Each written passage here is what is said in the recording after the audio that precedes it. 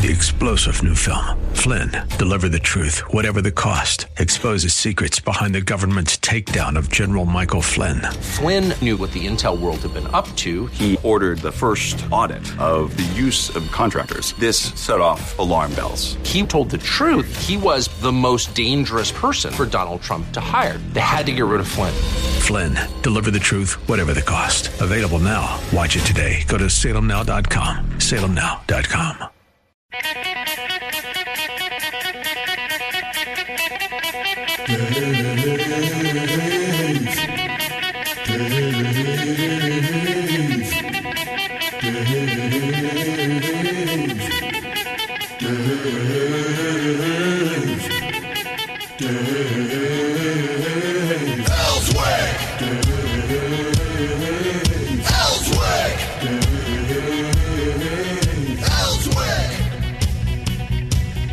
All right, it's Super Tuesday. Do we have a party or something? Super Tuesday. Happy Super Tuesday. We've all been waiting for this day to get here because this will start, as the Bible talks about separating the wheat from the chaff. That's what Super Tuesday does. 40% of the U.S. population will be eligible to vote today. Yeah. I think that is phenomenal.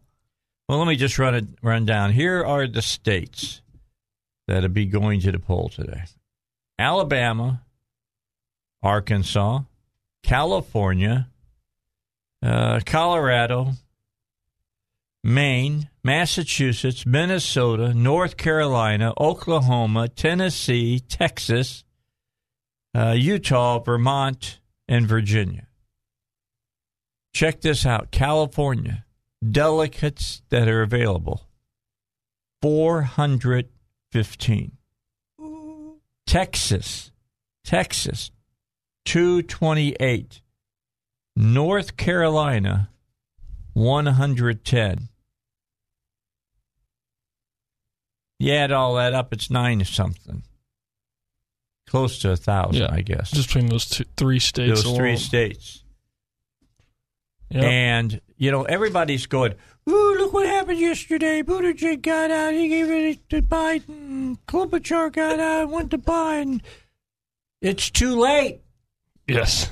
It's too late. We were talking about that. That's what open vote. That's what early voting does to that kind of stuff. Yeah, I think that, and here's my take on all this is that I feel like, we come in here and joke about the Democrats every time I come in here. I thought finally they were making a good decision in that they were at least giving Biden a fighting chance before Super Tuesday. But you're exactly right.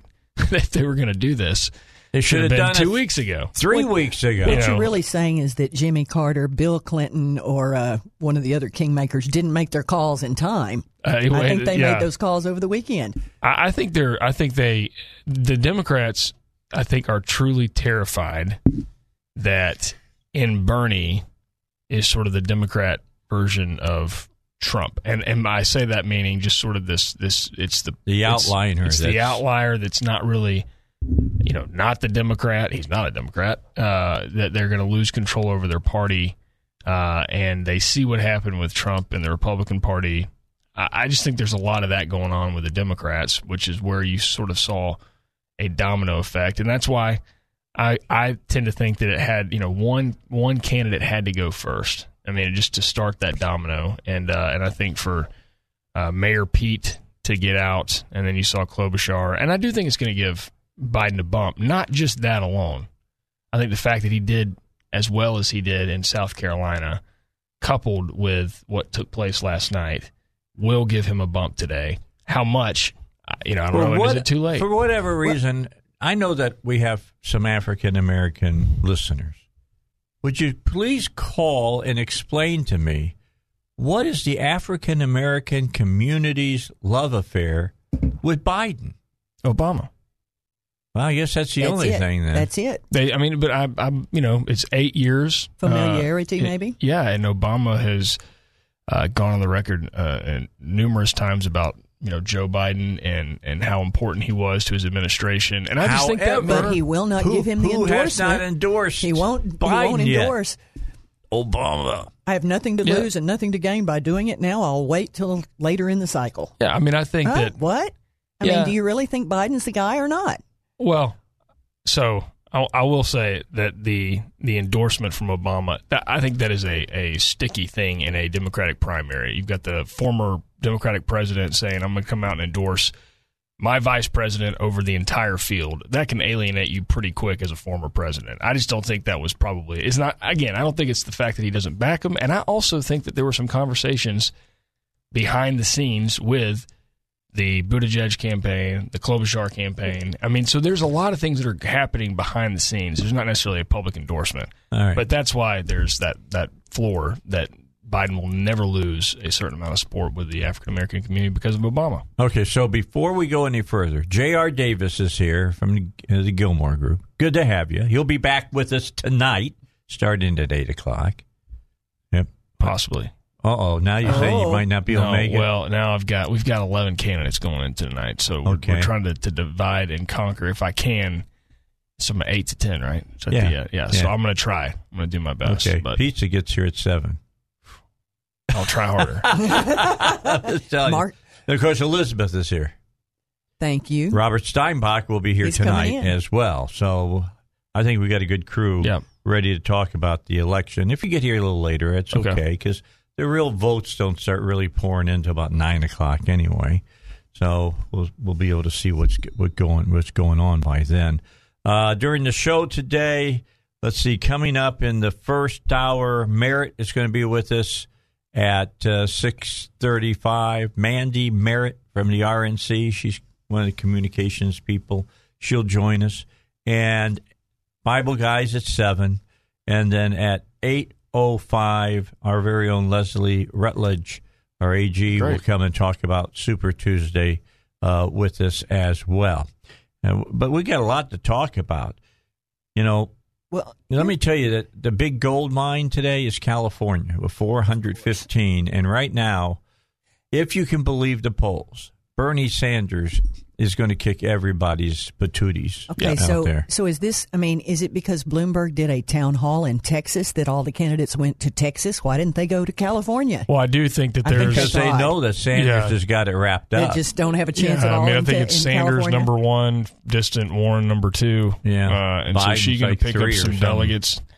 I also think that Texas is Biden's best shot at a big win, probably, and I think that's. I don't think he's going to win in Texas. He might make it close. Yeah, so we'll see what happens. And again, we're going to test that. You know, whether or not he did get a bump from South Carolina, and we know he's going to get a bump from South Carolina. Are the endorsements going to help? Because again, you look at Arkansas and the people that were in line. I voted yesterday before the news came out, and so you can only imagine how many of the Democrats in front of me that cast their vote for.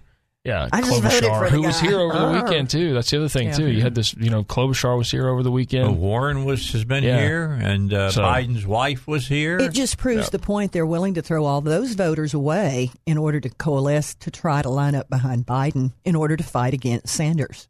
I mean, they're willing to throw those votes away. It's going to be interesting. I mean, after today, I think obviously Bernie's going to have a pretty good lead. But after today, we could see... 3 real candidates going into the rest of the primary. And then next Tuesday? Yeah. Not a small primary field next Tuesday. Okay, so Biden, I hear you talking about Biden. I hear you talking about Sanders. I hear you talking about Bloomberg.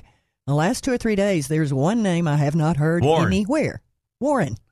She's hoping just for floundering dead in the water? She's just being overlooked here. She's hoping for a brokered convention.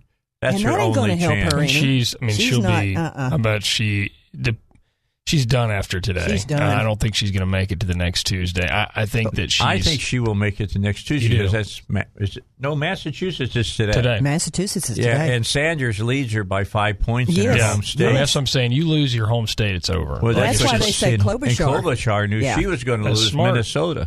So I'm saying I think that there was a lot of. I think there's a lot of conversations, and there's been pressure throughout this campaign to drop out, make room for Joe. But yes, I think there's a lot of math that went into it as well. I mean, can you remember the last time that we had the winner of the Iowa caucus and second place finisher in New Hampshire drop out before Super Tuesday? No, never. So I mean, that's when you're talking about people, but there's just a different kind of candidates in the Democratic Party were Pete Buttigieg does well with, some of your, more educated white people. And when you get out of those states that reflect more of that and less the country, he just didn't have enough support or broader support with minority communities. I think he's got a lot to offer, but I think we're not ready yet for that candidate. Well, I think, really on it, across the board, across the nation, there are pockets, like you say, that it's okay with, but then like you have other pockets, South Carolina, for example, Yeah, I'm not ready for the first different. husband. They're not ready for that first kiss on the stage. I'm sorry. Well, I'm not ready for the first husband. I mean, there's a lot of things with Buttigieg, so there's, And so many don't even know this. Well, many voters did not know. The fact that, yes, he's the first openly gay candidate for president. That's one thing. It's a wonderful thing. But he's also 38 years old, and I don't think anybody's ready to trust a 38-year-old He's got mayor. a long time to go. Yeah, and he had a lot of issues with the black community in South Bend. So, I mean, that's a lot of the things that I think he fired his black police chief. I mean, he's done a lot of things that have angered the African-American community. So, again, I just think there's a lot of things about Pete that kind of... people just, like you said, there's a lot there, I think, to offer at some point, but I think there's a lot. It's not just the fact that he's gay. You know what I mean? There's a lot of things I think that people are uncomfortable with at this point. Well, and some of it may be his moderation at this point. I'm wondering, people seem to be gravitating to, wanting to be very rabid one direction or the other, and he really has been moderate. So I kind of wonder if that has turned off some people. Yeah. I mean, you guys understand that better than me, but I kind of wonder about that. I see people really wanting to go hard right, hard left. The middle is kind of vacant. So this is the first week with the South Carolina, last week with South Carolina primary, just before that with the debate, and then the primary itself, and then this week several days before we get to Super Tuesday, that the other candidates really went after Bernie and started talking about his math didn't add up and things of that nature. You think that makes any difference to Bernie Sanders followers? No. Not at all. I'm telling you, it's funny, and he would, Bernie would shake his finger at you if you said something like this, but he's about as Trump as you exactly. Yeah, that was really good. Facebook, did you see that one? We've got the best of Dave doing Bernie in studio, but it's I do think that he's about as close to Trump as you can get. When I'm kind of ideologically, where he sits at. The character and the following. His supporters are as passionate as Trump supporters. I mean, and it's just the same exact sort of thing that we saw in 2016. But yeah, I mean, everything that's happened over the last 24 hours, or going back to Saturday, Bernie is still far and beyond the safe front runner right now. We'll see what happens, and if Biden gets any sort of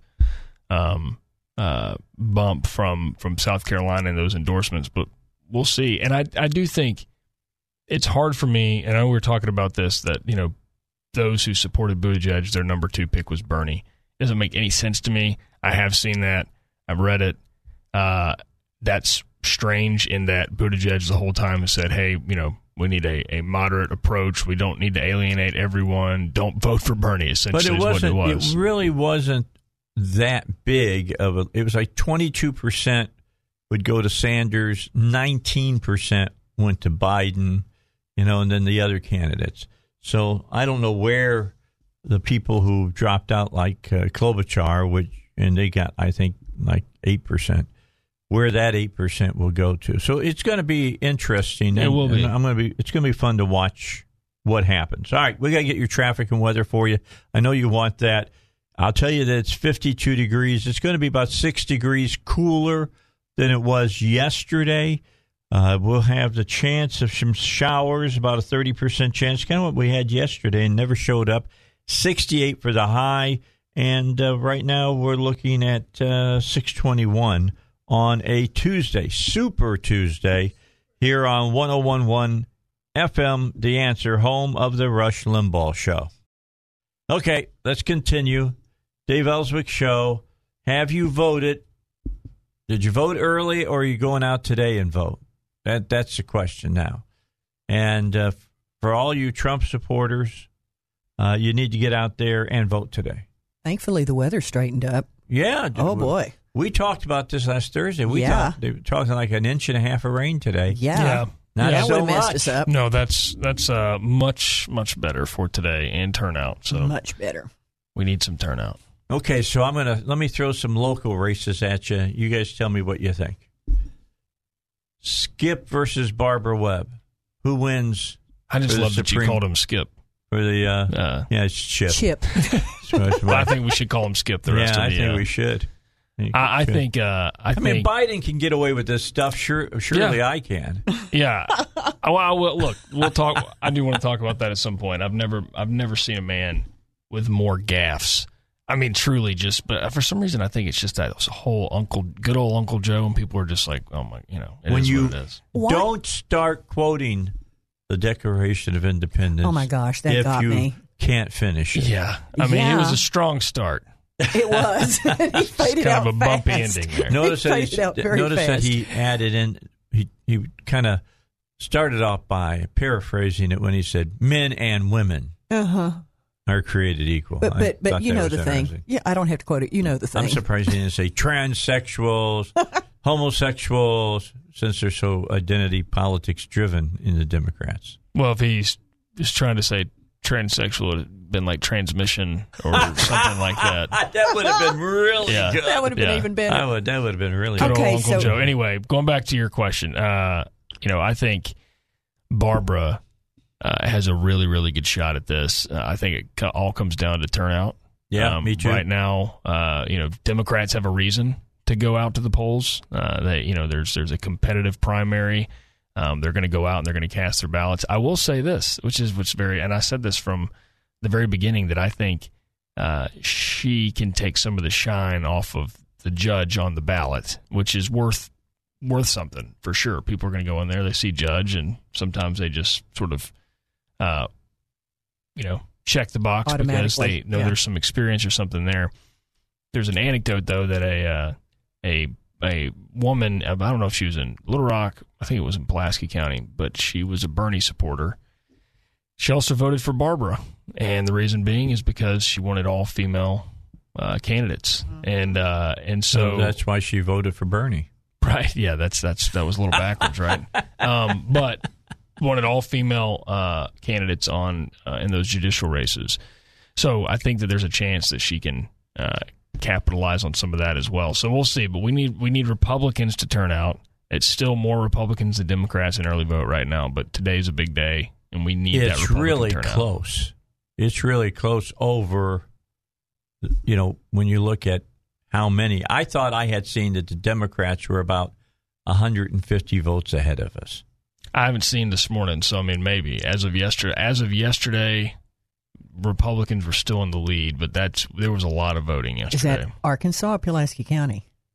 No, that would be Arkansas. It'd be Arkansas? statewide. Good. Yeah. Faulkner County as of Saturday morning, the other way around. Oh, I know. Yeah, and Faulkner County is a strong GOP. And I know place. Pulaski County is heavy Dem, but it's far beyond any Republican votes right now. So Republicans have to turn out today to make sure that we get a conservative on the Supreme if you're Court. a Republican and you don't think you really need to vote because there's not that much on the Republican ballot, but those Democrats are wanting to vote in that presidential race, you got to get out there and pull that lever today. You got to do it. Well, I don't numbers. disagree with that. Yeah, we need the numbers. I know in Faulkner Go vote County, for Trump. Kind of warm up for November. That's right. That's right. And I mean, look, to your point, it is really important. The Supreme Court seat is important. Really, really important. These judicial races today in any state, but especially a state like Arkansas.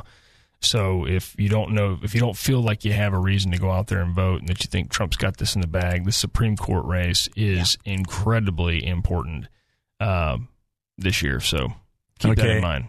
And if you haven't voted, there are many vote. local races as well that you really need to. The state Senate race that's out there, and I'll just touch on this very quickly, and that is if you're a true conservative, you need to vote up in Craighead.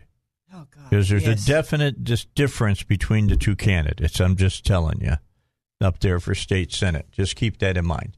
All right, a break, and then we got more for you here on the Dave Elswick Show. All right, 25 minutes till 7. It's Super Tuesday. It's 52 degrees here. It is not raining right now where we're at. Maybe there's a chance it might be, showering a little bit where you're at, but it is a lot drier right now than what they were predicting late last week when they were calling for like an inch and a half of rain today.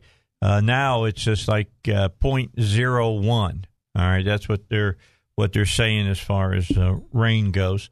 We're looking at a high of or a low. Not a high or a low. Current temperature of 52. It's Super Tuesday. And we're looking for a high of 68 degrees. Not quite as warm as the 74 that we reached yesterday. And spring, by the way, arrives next week. Daylight savings time arrives this Sunday. So get ready to feel really tired next Monday because you'll lose an hour's sleep. Mandy Merritt's going to join us. She's with the RNC. She is a deputy communications director, if I'm not mistaken. Hey, Mandy, how are you? I'm doing well. How are you? I'm doing. Did I get your place Close. in the hierarchy? National press secretary. Okay, we're all great. working on the same team, so all right. It works. Great. Let's talk about Super Tuesday. I'm going to make a bold prediction right now. Trump will win the Republican primary in all the states. I think that's right. We're seeing every state that we've been in, Iowa, New Hampshire, Nevada, South Carolina, the enthusiasm is undoubtedly on the Republican side. We have a unified party behind President Trump, and we're ready to win again in November. And then you put that in contrast with the Democrat side. They're clearly fractured. The establishment is concerned about a Bernie Sanders nomination. We saw that with Pete Buttigieg, Amy Klobuchar, Beto O'Rourke all throwing their support behind Bernie Sanders yesterday, even before those votes were cast on Super Tuesday. It's clear that they're worried about a Sanders nomination. It's clear that they're trying to halt that momentum. They're as fractured as ever, and the Republican Party is as unified as ever. All right, so I got to ask you, we talked about this right at the beginning of the show. Okay, so Buttigieg throws his support behind Biden. Klobuchar throws her support. Harry Reid threw his support behind Biden. But early voting's been going on for a week and a half. It's going to be dampened, all this these people coming out, is it not? I think it is. It's unfortunate for those who've already cast their ballots in, say, early voting or absentee because maybe their preferred candidate is out of the race. And I think it, again, goes to show how fearful the Democrat establishment is of a Bernie Sanders nomination. So they're trying to halt this momentum in its tracks by taking out the other, quote unquote, moderates in this race. But we have to remember there is no policy difference, no policy daylight between these candidates. Whether it's Bernie Sanders, Joe Biden, Elizabeth Warren, Mike Bloomberg, all of these candidates support some form of big government takeover into our lives. They'll raise their taxes. They'll raise our taxes. They'll implement a radical climate control agenda. They'll implement a path towards government control of healthcare. So there is no policy difference. And I do think the American people can see that, and they know that President Trump's clear progress for this country is the only choice in November. Yeah, and the scary part about that is that the media calls them moderates. They're not moderates. You're exactly right. And it is part of that facade. But we see it open borders, late-term abortions. Yesterday, Joe Biden said that he would lead on the gun control issue from Beto O'Rourke, who wants to confiscate all of our guns. So these are all different policies that the American people can see through, and they're not going to resonate. I just love the fact that Harry Reid endorsed Biden well after the Nevada primary. I don't know how that's very effective. No, I agree with you. I mean, I think that there's this idea that, quite frankly, with Democrats as a whole at this point, I don't know that there is a candidate that can beat Donald Trump in a general election. I don't think Biden's we've seen it. I mean, there were 3 gaffes yesterday, which should have been one of his best days, and he still can't seem to put words together correctly. Can't remember what day Super Tuesday is. So I don't know. I mean, I agree with you that there's some fear with the Democrats, but I just don't know that any of it makes sense or helps or matters. You're exactly right, because when you look at President Trump's record, we see massive success for this country, over 7 million new jobs, new manufacturing jobs, a foreign policy that we can be proud of, new wage growth. The list goes on, and the Democrats are all running on a complete reversal of these policies and this progress. They would halt this great American comeback in its tracks that we've seen under President Trump. All right, so we're sitting here. Last night I was sitting in front of my TV, and I sat and watched Fox do their town hall with Bloomberg. Bloomberg just doesn't do well. He doesn't communicate well. He was challenged on his gun rights legislation that he'd like to do, and the guy asked him, you tell me I got to give up my guns, but, you've got armed guards around you, and Bloomberg answered like most elites do, well, I'm so important, people want to kill me, that type of stuff. But Bloomberg made one very important statement yesterday. He said, without a doubt, he's unequivocal about this, it's going to be a brokered convention. It's going to be a brokered convention. And he's counting on it. Yeah. What do you think, Mandy? Are we really going to see a brokered convention? We'll have to see. Today will definitely show a lot towards that, too. But I do think it's clear that this primary isn't ending anytime soon. We've seen Bernie Sanders with the enthusiasm in these early states, but we saw Biden take out a win in South Carolina. But this win does not equal momentum. It was his first primary win in over 30 years of running for president or offices, and it still does not show that there is a clear frontrunner in this party. We've got a war within the Democrat Party between the Bernie Sanders momentum or the Joe Biden establishment. So I do think we are going to have a long and drawn out contest for this nomination. But then again, you just compare it to what's going on the Republican side. The enthusiasm is on our side. We've got people turning out for all of these rallies. New people are coming into our movement. Every time the Democrats go further and further left, we just see an uptick in support for our President Trump and Republicans. We just announced our February fundraising haul, and between the RNC and the Trump campaign, we brought in $86 million. It shows just how much people are fired up and ready to reelect President Trump in November. Yeah, let me just say cha-ching. All right, that's the important sound, right? Cha-ching. Take that, Bernie. By the way, I'm loving our president in his sense of humor. Did you see the cut from CPAC when he was talking about, Bloomberg, Mike Bloomberg, Mini Mike? And as he was talking, he started sinking down behind the podium to look short. That was hilarious. Oh, my gosh. That was so Donald Trump. That was very, very good. That is good. vintage Donald Trump. It was great. And the audience went absolutely ape guano. President Trump knows how to speak to his people, and he is the best communicator at that. Absolutely. It was very, very good. I loved it. All right, so here's my take on watching all of this. Where are all the other Democrat challengers not campaigning yesterday or today? Where are they not? Where are they not? Where are they not at? They were in Texas, right? Yeah, not in California. They're not in California. They know that Sanders has got California wrapped up. That's where all the 400-plus delegates, almost, 451? 415 today. 415. Okay, you got, 228 in Texas. So, you're settling for the half of the stake, and you're not even going to get half of the stake in Texas because Bernie's doing well there, too. I think it's going to be bad. It looks like, you're right. It looks like Bernie is going to have a resounding win in California and Texas, which is a large part of the delegates. We're seeing Biden, I think, is banking on taking a win in the South. But again, we have to think of the big picture here, that no matter who emerges from this battered and bruised primary, President Trump has been the clear winner. His record of progress speaks for itself, and not one of these liberal candidates will be able to hold a candle next to President Trump's record. I agree with you. I wholeheartedly agree with you, and I believe that our president basically aligns with the majority of the electorate in this country, and it is not aligning with the ideology on the left, and that is the Democratic Party. I just think we may be seeing such a fractured Democratic Party that it may not be effective for many, many years to come. I think Carville understands that as well. What do you think, JR?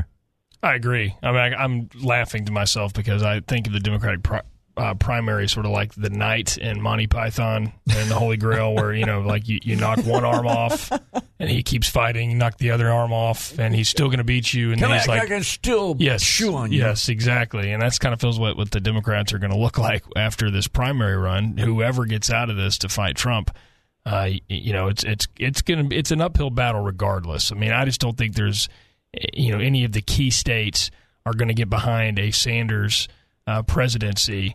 I don't see that happening. I don't think Biden's strong enough to take on Trump in the general. I mean, and quite frankly, we've seen what you get on Bloomberg when the lights come on. And so I just don't... Empty suit, buddy. I just don't think, for all of the trouble the Democrats are going to right now, I don't think it makes much of a difference. So last question for Mandy, and then we'll let her get out of here because I know she's got a lot of interviews. She's going to do back-to-back-to-back-to-backs. Just remember, don't call the host by any other name than their name. Don't be like Joe Biden. All right. He called Chris Wallace. Todd. He called him Todd because that's close. Because that's close. Okay. That's really close to Chris. But he had so many appearances. It's okay. Yeah, it's all right. Yeah, it's really. So I'm hoping. Look, I'm firmly. Everybody knows I'm a Trump supporter. I've got a Trump cutout in my studio. I've got the flags up in my studio. I am a Trumper of all Trumpers, probably. But here's the key. I want to see Bernie win just because I think he gives us a little bit better chance down ballot. And I want to win the House back. Mm-hmm. What do you think, Mandy? So no matter who the nominee is, we're not taking anything for granted. We are in states like Wisconsin, Pennsylvania, Michigan, Ohio, all of these states that are critically important, not just to the presidential election, but also to taking back the House. That's right. And our ground game and infrastructure is stronger than ever. We just had a national day of action where in a single day, our teams made over 500,000 voter contacts, bringing the total for this cycle to over 4.5 million. Yay. So while Democrats are still duking it out, we are on the ground talking to voters, making sure that they know President Trump's record of success, but also that he needs a strong House with him to support these great policies that he's enacting. Did you have something, Elizabeth? Yeah, Miss Mandy, what effect is the coronavirus kerfuffle? And I don't mean to make light of the seriousness of it, but we all know the media and the Democrats are really ramping it up beyond its actual. They are taking every chance they can to politicize this virus while President Trump is leading. He's bringing his administration together. He's bringing in experts. He's showing that we have clear, decisive action and a plan to take on this virus. So the Democrats continue to politicize it because they know that just like Mueller and Russia and their impeachment sham, they have nothing else to do but try to bring down this president. Yeah, Nancy Pelosi reminds me of Marsha. Russia. And I'm just saying. All right, Mandy, we're going to let you go. Thanks so much for being with us here on the Dave Elswick Show, and we appreciate your insight.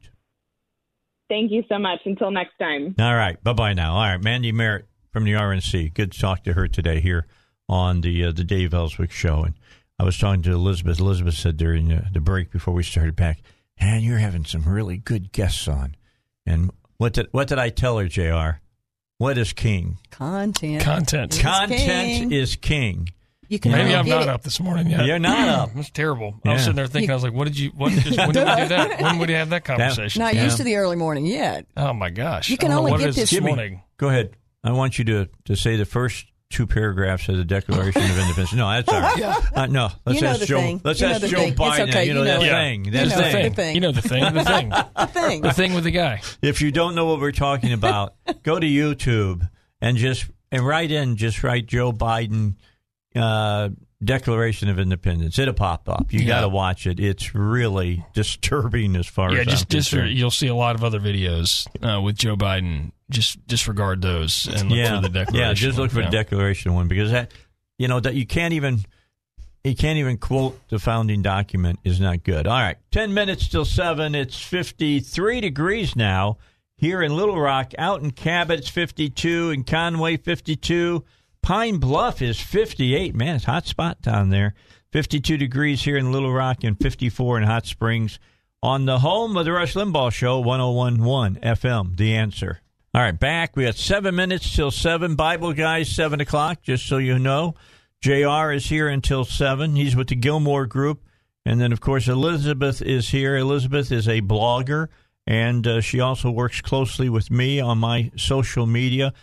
What's your blog that you do, Elizabeth? FaulknerCountyReports.com. We're watchdogging the Faulkner County Quorum Court. Yeah, if you want to know, if you're in Faulkner County, want to know what's going on over there, check that out. Boom. That's where you'll get your information. All the details that you don't find in the non-existent local newspaper. Yeah, the log cabin, right? That's right. Okay, just want to make sure. That's the name of it. Yeah. Why'd they name it that? That's after Lincoln. Oh, that paper's been around for a really long time. Okay, well, it's after Lincoln. Does that mean they were Republican at one time? I don't think so. Because they're not Republican by any stretch of the imagination. I'm just saying. I'm just questioning. I mean, Conway's been a college town for how long? Yeah, a long time. All right, I gave this question to our panel. Ask them to think about it. Ken Yang and I were talking about it yesterday, not on the air, off the air. And that is this. We've had a lot of people move from Pulaski County to Saline County. Saline County, probably, other than maybe Washington County, probably one of the reddest counties in the state of Arkansas in the past. Is it still that, or is it just really, really, really hot purple? You know what I'm saying? Has it came down a little bit from that hard, red? Do you think, JR? I don't. I'd like to look at the numbers. I'd like to see what kind of turnout we had in the primary in 2016, which is going to be a little bit different than this year, obviously. But just to kind of see Democrat versus Republican in that county, because I still think it's extremely reliably red, and I don't necessarily see the same type of movement that we're seeing in places like Northwest Arkansas. So with Washington County and Benton County, and I think right now there's the early vote in Washington County, it's quite a bit more Democrats than Republicans, and so they've really worked on that early vote up there in Washington County. I'd say that's probably more blue than people think at this point in Washington County, but the point I'm trying to make is Benton County, Washington County, you have a lot of transplants with Walmart, Tyson, J.B. Hunt. You have a lot of kids from the University of Arkansas, from Texas, and wherever that stay put after the fact. So you have a lot of these transplants that do change the makeup of that electorate up there. In Saline County, I do think you probably have some folks moving in and out of Pulaski County for the schools or what have you that may have a left bent to them more so than your normal population of Saline County. But I still think that Saline is it's reliably red. I'll take it. I think besides Northeast Arkansas at this point, Saline's probably your most Republican area of the state. I think Northeast has just turned overnight, seemingly in about 4 to 5 years. It's gone from those yellow dog conservative Democrats to hard R's up there. But besides that area, I would say Saline is still, I consider, to be a very, very Republican area. County. Yeah. Okay. What's your take on it, Elizabeth? I have to agree.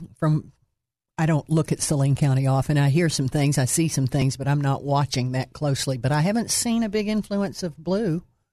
Haven't. Well, I look at, for instance, I don't know what the district number is. I don't try to even remember district numbers. But down in Saline County, you've got a district where you got Furman running against McClure. McClure has some decidedly Democratic ties, whether she likes to to admit it or not. And the people who are adamantly supporting her are friends of hers, and that's a foolish thing. I'm sorry. I know you're not going to like what I'm going to say right now. Foolish thing to vote for somebody just because they're your friend. That's not how you vote. You vote on, how they're going to, you think they're going to govern. You can't know that for exactly. This is a woman who took part in an attack ad on Asa Hutchinson. And look, everybody knows I'm about 80% in for Asa. Right? I'm not 100%. I'm about 80%, but that's good enough under Reagan. Yeah. All right. So the bottom line is that you don't attack your own unless you don't believe in your own at all. Yeah, I think that race, there's two things going on. One is, and I know Ken's working on the Furman you got race. About 30 seconds. Yeah, and I'll make it quick. Basically, you have an issue where nobody wants to believe she's a Democrat. Yeah. So they think she's a Republican, believe she's a Republican, and Furman just didn't have the money to get that message out. Although it's talked to District Ken. 28. Yeah. If you're in District 28, Furman is your candidate. Yeah, I talked to Ken yesterday, and he got a little influx of money there in the last few weeks and was able to do a couple mailers. So that'll be helpful. That may push him over the top. I sure hope that that's the case. But let's take a break. JR, thanks. Hope to see you tonight. Let me know. It's going to be a long day. It will be a long night. I think it'll be all done lots by of Red Bull. No later than 11 o'clock. We'll be able to call everything. Elizabeth will be back at 8 o'clock, 7 o'clock coming up, and that means the Bible Guys next on the Dave Elswick Show.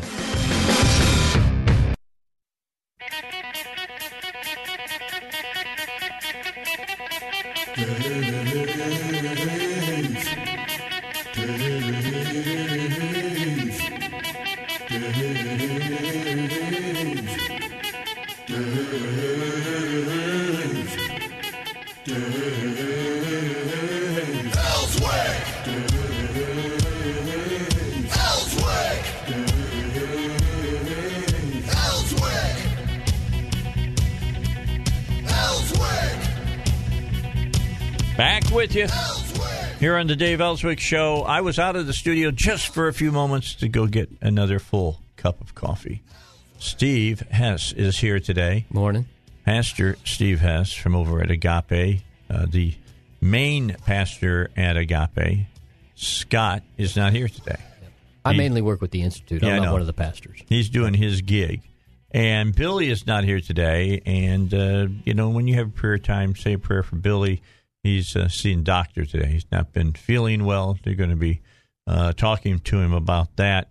And so he's not here either. So Steve is with us today. Morning. And he does a great job. Be fun. So I'll start off by asking you the first question. Okay. You ready? Yes, sir. All right.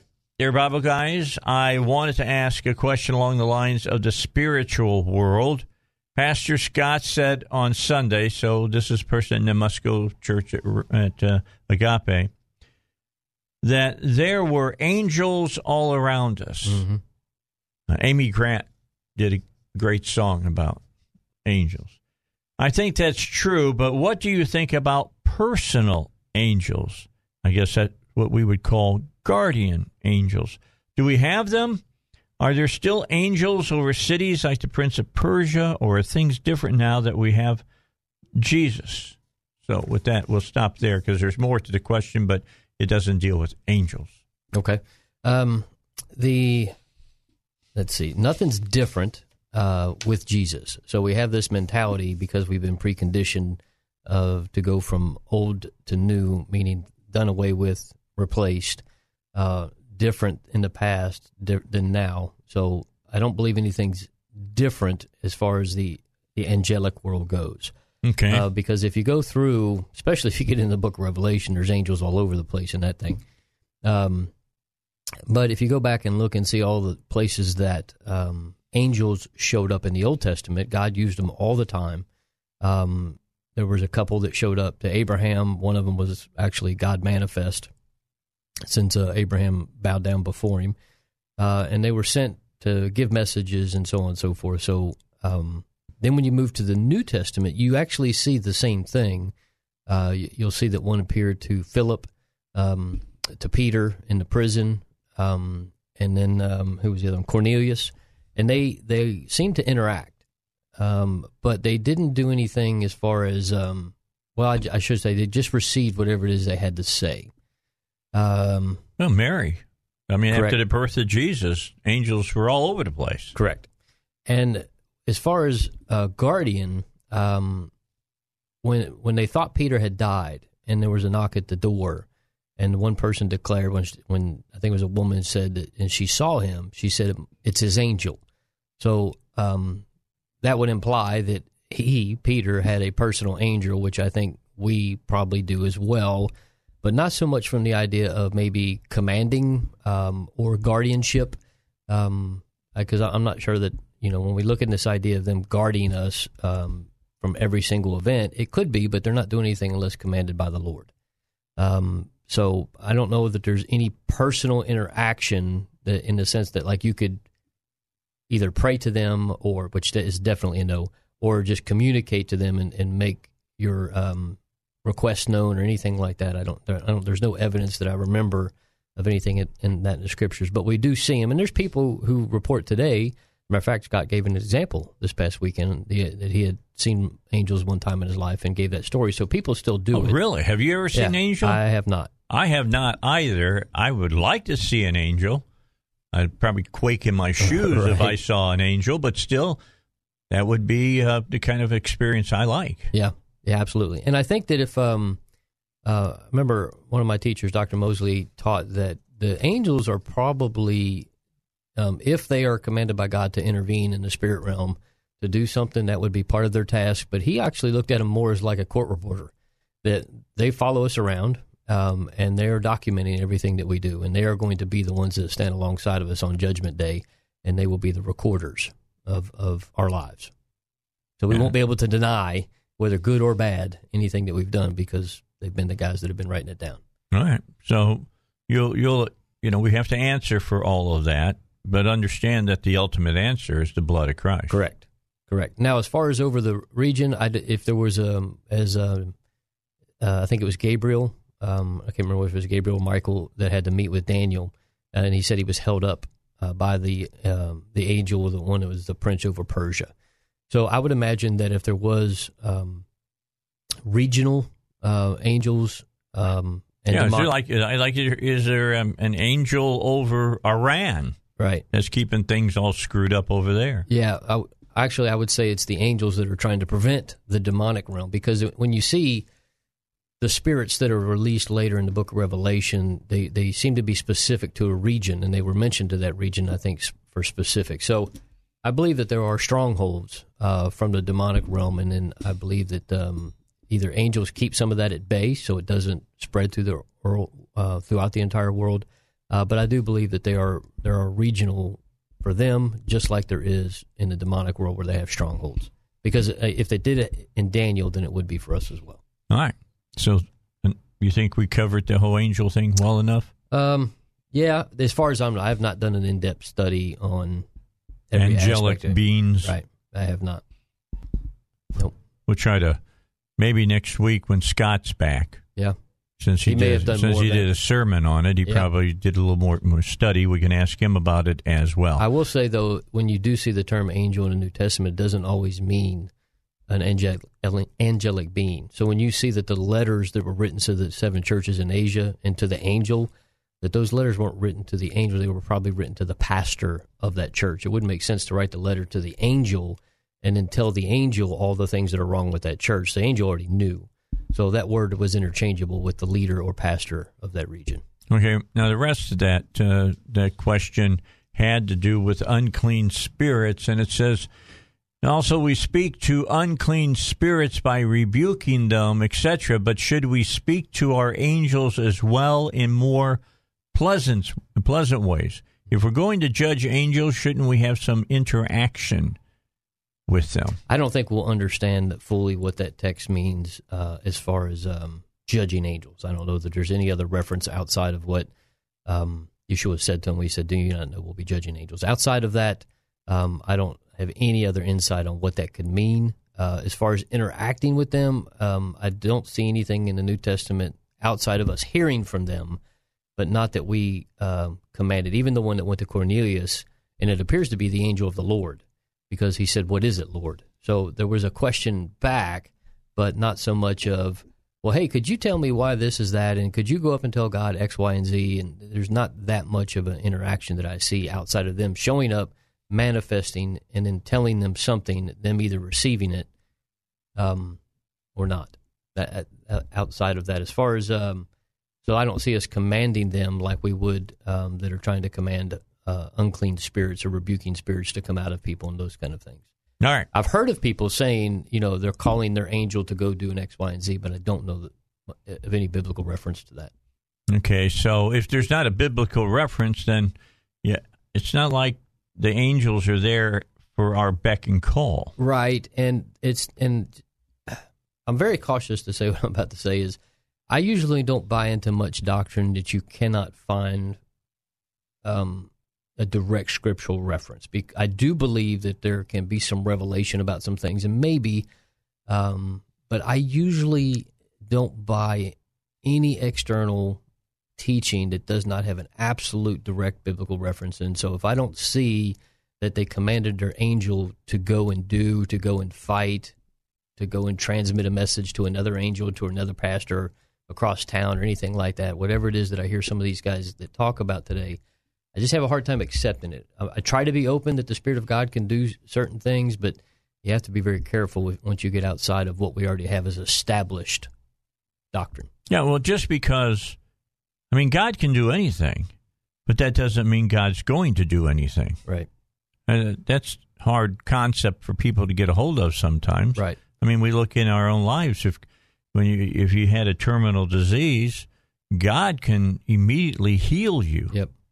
But maybe that's not the plan. Correct. And this is a somewhat of an example that we have to be careful. So we have evolutionists and scientists telling us that the Bible is wrong about times and dates and creations and how things came about.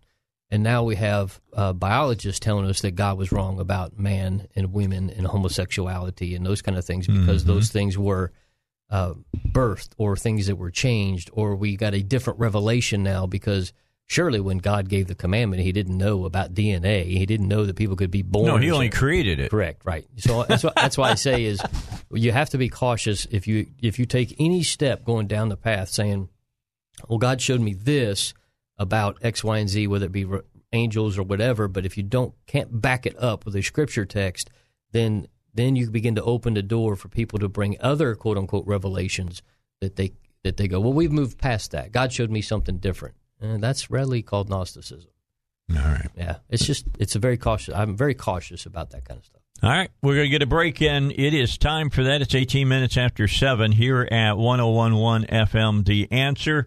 You're looking at 52 degrees right now, 50 now in Cabot, in Conway, 51 degrees in Hot Springs, 55 in Pine Bluff, and we got more for you when we come back here at the Dave Elswick Show.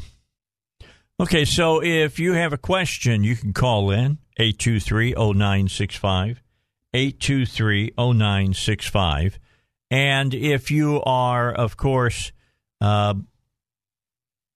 wanting to email, you can do that by sending it to BibleGuys@Salem, SALEMLR.com. And Steve will do the best job that he can, which is usually really good, to give you an answer, or at least point you in the correct direction so that you can do some study on your own and figure out the answer.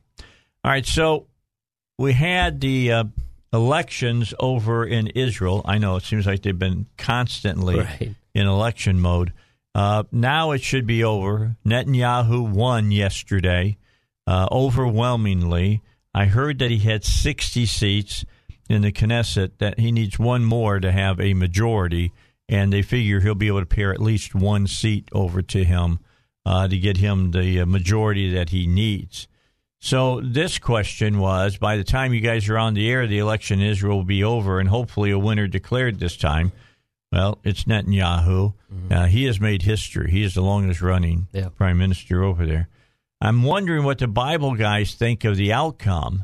And what would be the benefit of the new leader? And then I'll get more to this, but what's the benefit of the new leader? It's the same leader. It's not even a new leader. Well, the benefit with Mr. Netanyahu is the fact that he's been so strong, and he's not willing to give any of the land up. I should say as minimal as possible. It's not his to give up, right? But there are, but obviously, the prime minister is going to have a big effect on all that. But I think it's still good, just simply because in the past he's been very strong against fighting terrorism and standing for the land and the settlements, and has made it absolutely clear that they're not going to give up Judea and Samaria. And a lot of people don't understand. To give you a brief history, there's no such thing as a Palestinian people. They weren't created until 1967 after Jordan lost the war, and they lost the quote-unquote West Bank of the Jordan, and then they created the PLO to create these people, and they've put all of these Jordanians and Arabs in these camps. And what and when you begin to declare Palestinian land or the West Bank territory, you're actually declaring that over the biblical heartland of Judea and Samaria. The vast majority of the Old Testament happened in that region, and they understand that. They're not ignorant of their own history, so they're not going to just give it up willy-nilly, turn over Joseph's tombs, the tomb of the patriarchs that are in some of those places. They're not going to give them up. It's just not going to happen. They have fought too long. They've been praying for 2,000 years. So I think it's good for as strong as Mr. Netanyahu has been to continue to be. But I have been praying personally that whoever the leader would be, that would be the leader that would lead the people to the place of blessed is he who comes in the name of the Lord, the one that is going to be open, because there's a lot of movement in the Messianic community in Israel. And the rabbis and the Knesset have had to come to grips with what are they going to do with this rising community. And so he's open to that, and he's not hard against them. So he's open to allowing the Messianic community to continue to thrive. No, that's always good. Yeah. So that's always good. And there's some that want them thrown out of the land and all that kind of stuff. So if you, but that's more of the hard right guys. But anyway, as far as if it had been, I don't know as much about Gantz because he was the main other opponent, whether or not he would have been willing to give up more land than Mr. Netanyahu was or not. All right. So it says, I also hear people say that as goes Israel, so goes America. Do you believe that? I don't know. It's hard to say. And what do they mean by the way I would say for our support of Israel? Because you can draw some comparisons to nations that used to support and or persecuted the Jewish people when they were in their lands.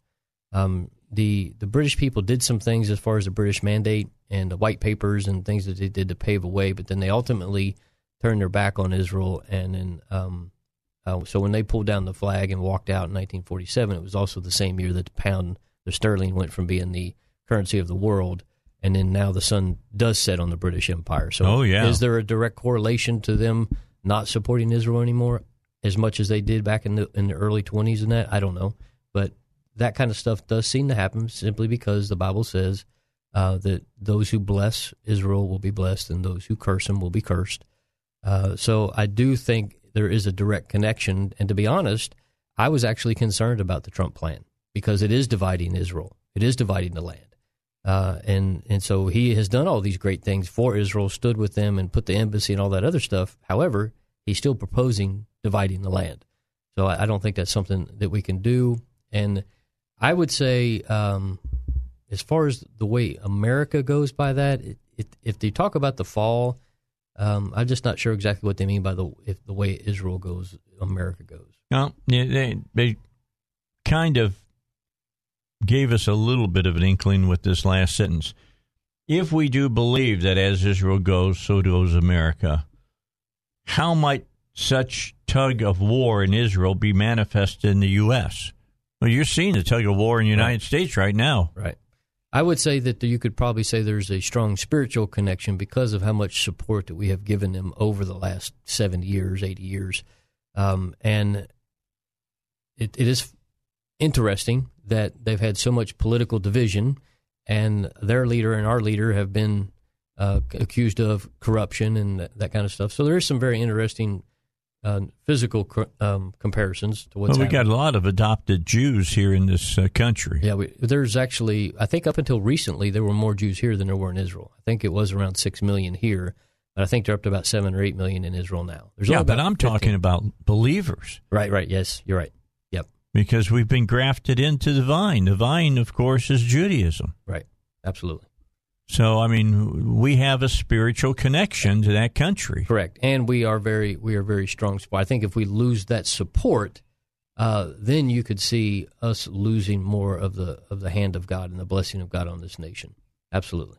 So, yeah, there's a tug of war going on in this country. All you got to do is, look at the different parties and who throws their weight behind Israel and who doesn't or who doesn't care, and then you got to kind of keep your eye on the whole rise of anti-Semitism that's going on in our nation right now. It's a big way. It's ugly. It's not being covered. It happens a lot, and there are so many events that are happening that are just not being covered in the news. And I want to tell you, if you're an anti-Semite, if you're a person out there blames the Jews, that's of Satan, my friend. Yeah, that really is. That's of Satan. There are people who are declaring to be believers in Christ, and I believe they will find themselves standing on the other side of Matthew 7 when he says, "Depart from me, I never knew you." And they're going to say, "We did all these things in your name." He's like, "No, you hated my people in my name." Yeah, I mean, in all honesty, and Steve, we're close to the break that we got here. We could talk about it out of the break, and that is, how can a person call themselves a Christian, hate the Jews, and not realize that the Messiah is a Jew? Right. I don't understand that. Well, yeah, we'll definitely get into it in the next half. But Dr. Mosley used to do a radio program, and I caught it one day years ago. And there was pick it up on the other side. Okay. All right, back with you here on the Dave Elswick Show, and we wanted to come back, and we're talking about the whole tug of war in Israel as it manifests in the United States. And I went and got a cup of coffee, so I forgot what we were talking about. But you said that it's why we are so anti-Semitic. And there why you it's go. On a rise. Why in the church we worship a risen Savior who is Jewish? Mm-hmm. Why would people be anti-Jewish? Right. Well, that goes back to early in the church. Really, is right into the beginning of the 2nd century. There was a man that rose named Marcion, and he was really anti-Semitic, and he started gathering up a lot of the letters and the Gospels, and he started to clip them apart. Anything that would have been remotely pro-Jewish, he only took the things that were anti-Jewish because he I guess one could even make the case that he was probably the originator of that the Jews killed the Christ and they're no longer God's chosen people. He wasn't of a Gnostic belief where he believed that the God of the Old Testament was the mean old God and Jesus was the new and improved loving God. Okay, so the church threw him out. Yes, they absolutely threw him out. They got rid of him. Right. But he had thousands and tens of thousands of followers, and some make the case that he's actually also the reason why we have a New Testament. Because they said, look at what he's doing. He's creating this whole new book, and they started gathering up all the letters and then started to formulate the canon that we have for the New Testament. So early on, there was this view that this thing that crept in, and I say it like this. America will never come down from the outside. Rome didn't come down from the outside. It was tore apart from the inside. Oh, yeah. And I believe sometime around the 3rd century, the enemy knew this, and he stepped inside the church. And he said, if I can make their Messiah appear not to appear to be Jewish and cause the persecutors of the Jewish people to be the ones that actually hold the Messiah, then Israel will never come to see the Messiah. And I believe that was part of the foundation. Obviously, it was the devil because he hates the Jewish people. He hates the Christians. And that laid this groundwork that the Jews killed the Christ. The Jews killed the Christ. And I always say to people, there's several places that, one, Jesus said that he laid down his own life. No man takes it from him. He freely gave it. And it says that he was turned over to the Gentiles. That's right. He was turned over to Pilate. Correct. And so some people go, well, the Jews did it. Well, go before a judge today and take the murderer and the one who told him to do it and see which one goes to prison. So just because a bunch of the Jewish leaders, not the community as a whole, because if you remember, thousands and thousands followed him, they said they had to take him at night because they said if they did it at another time, the crowds would overrun them. So there's this idea that they killed the Christ, and then I go on and say it like this. Well, now actually you're showing me how stupid you are because he had to die. So he didn't die by their hands. He died by all of our hands. So he died for everybody. Correct. And so what happened is this all started early, and then it just really went nuts through the dark ages of the church, and then led into the Inquisition, and then what happened during the Crusades, and all these things because they believed that the Jews needed to be punished, that they were forsaken by God because they were kicked out of the land. And so that's been, 1700 years deep within the body of Christ, that the Jews have been forsaken and they've been kicked out of their land. Yeah, you can't stop where Christ, prophesied that the temple was going to be torn down and everything. You have to look beyond that and read the Scripture and understand that God always understood there's a remnant of his people there. Absolutely. There have always been. Actually, I think it was in the late 1800s. And it wasn't when Twain went through, but it was one of the other for the census. There was more Jews in the land in the late 1800s and early 1900s than there were Arabs. So this idea that the Jews are now invaders is false. But when you've had in church history for so long, and a lot of it in church doctrine, about replacement theology, that is why. Which is a serious issue. It is a serious issue because it is why people feel comfortable persecuting Jewish people who are Christians, because they believe they were forsaken by God, they rejected the Messiah, and they deserve to be cursed forever. Well, anytime any one of us makes a sin, if you believe that, if God can turn his back on his Jewish people, he can turn his back on you, because it says as long as the sun and the moon and the stars are in the heavens, his covenant with David will never cease. His covenant with Israel will never go away. Which says he loves his people. Correct. And he said of the blessings and the cursings mentioned in Deuteronomy 28, that though they sin, he would chastise them, but they're always going to be his children. So yes, they were chastised, and they have been, but then they've been brought back as he promised he would. So just as we as believers are disciplined. Correct. Yeah, if you're not being disciplined, then you walk more holy than I do. Because anytime we start to get out of that the bounds and the guide and the road that God has us walking, yes, we're covered by the blood, but he still doesn't take unrighteous and unholy lives. Our pastor at New Life Church, James Bennett, made a very, very important point on last Sunday's sermon, where he said a lot of people want to blame the evil one or Satan for everything bad that happens in their lives. Not true. It's not. We have a sinful nature. Yep. We make a lot of bonehead decisions. Yep.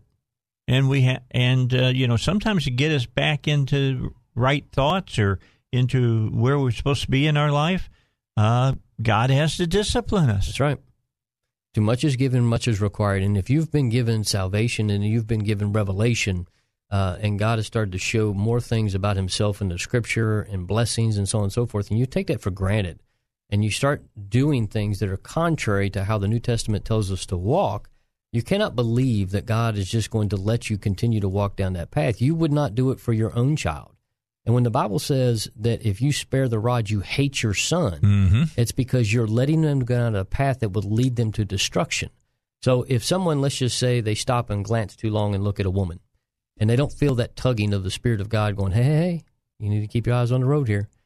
Well, what happens? Then it turns into a longer glance, and then maybe you stop and look in a magazine when you're at the checkout counter, and then it just keeps going. And all the while, if you're ignoring the Spirit of God going, whoa, buddy, you need to stop. And then all of a sudden, that's how that evolves into a sin that will lead into your destruction. Same thing with hate, lust for money, whatever it is. You cannot expect that God's going to let you walk down that path and not correct you to get you back on. We can have a debate on whether or not, if you walk too far off that path, whether or not your salvation, whether or not you can lose it or not. But as a loving father, just like you're not going to let your son get closer and closer and closer to a highway without trying to prevent them from walking in and getting killed. So that is the correction. Yeah, if you got to pull them back and give them a whooping so they get back in the past so they don't get killed. That's the correction of God, and that's what he has done with Israel, is corrected them, and now he's brought them back to the land, and ultimately they're going to see who the Messiah is, but he has not forsaken them. And it's that forsaken mentality is what led to the anti-Semitism in the church. Do we have a theology within the church in many instances of that? As you were talking about, I forget what the guy's name was at the Marcion. Yeah, Marcion. That you had the God of the Old Testament sitting on a throne and bopping you on the head, with a club when you did something wrong, and then in the New Testament you had the God who is the God of forgiveness, the God of grace, in Christ, which, if you read the Bible, is absolutely wrong, because it says that God is the same today, tomorrow, and forever. Yep. If that's the case, then that whole type of thought process crumbles, but yet it happens in the church. I mean, grace is preached in the church now more than it ever has been. Yep. Sometimes that's really good. I would say there's more good to it than there's bad. However, there is a bad side of it. Mm-hmm.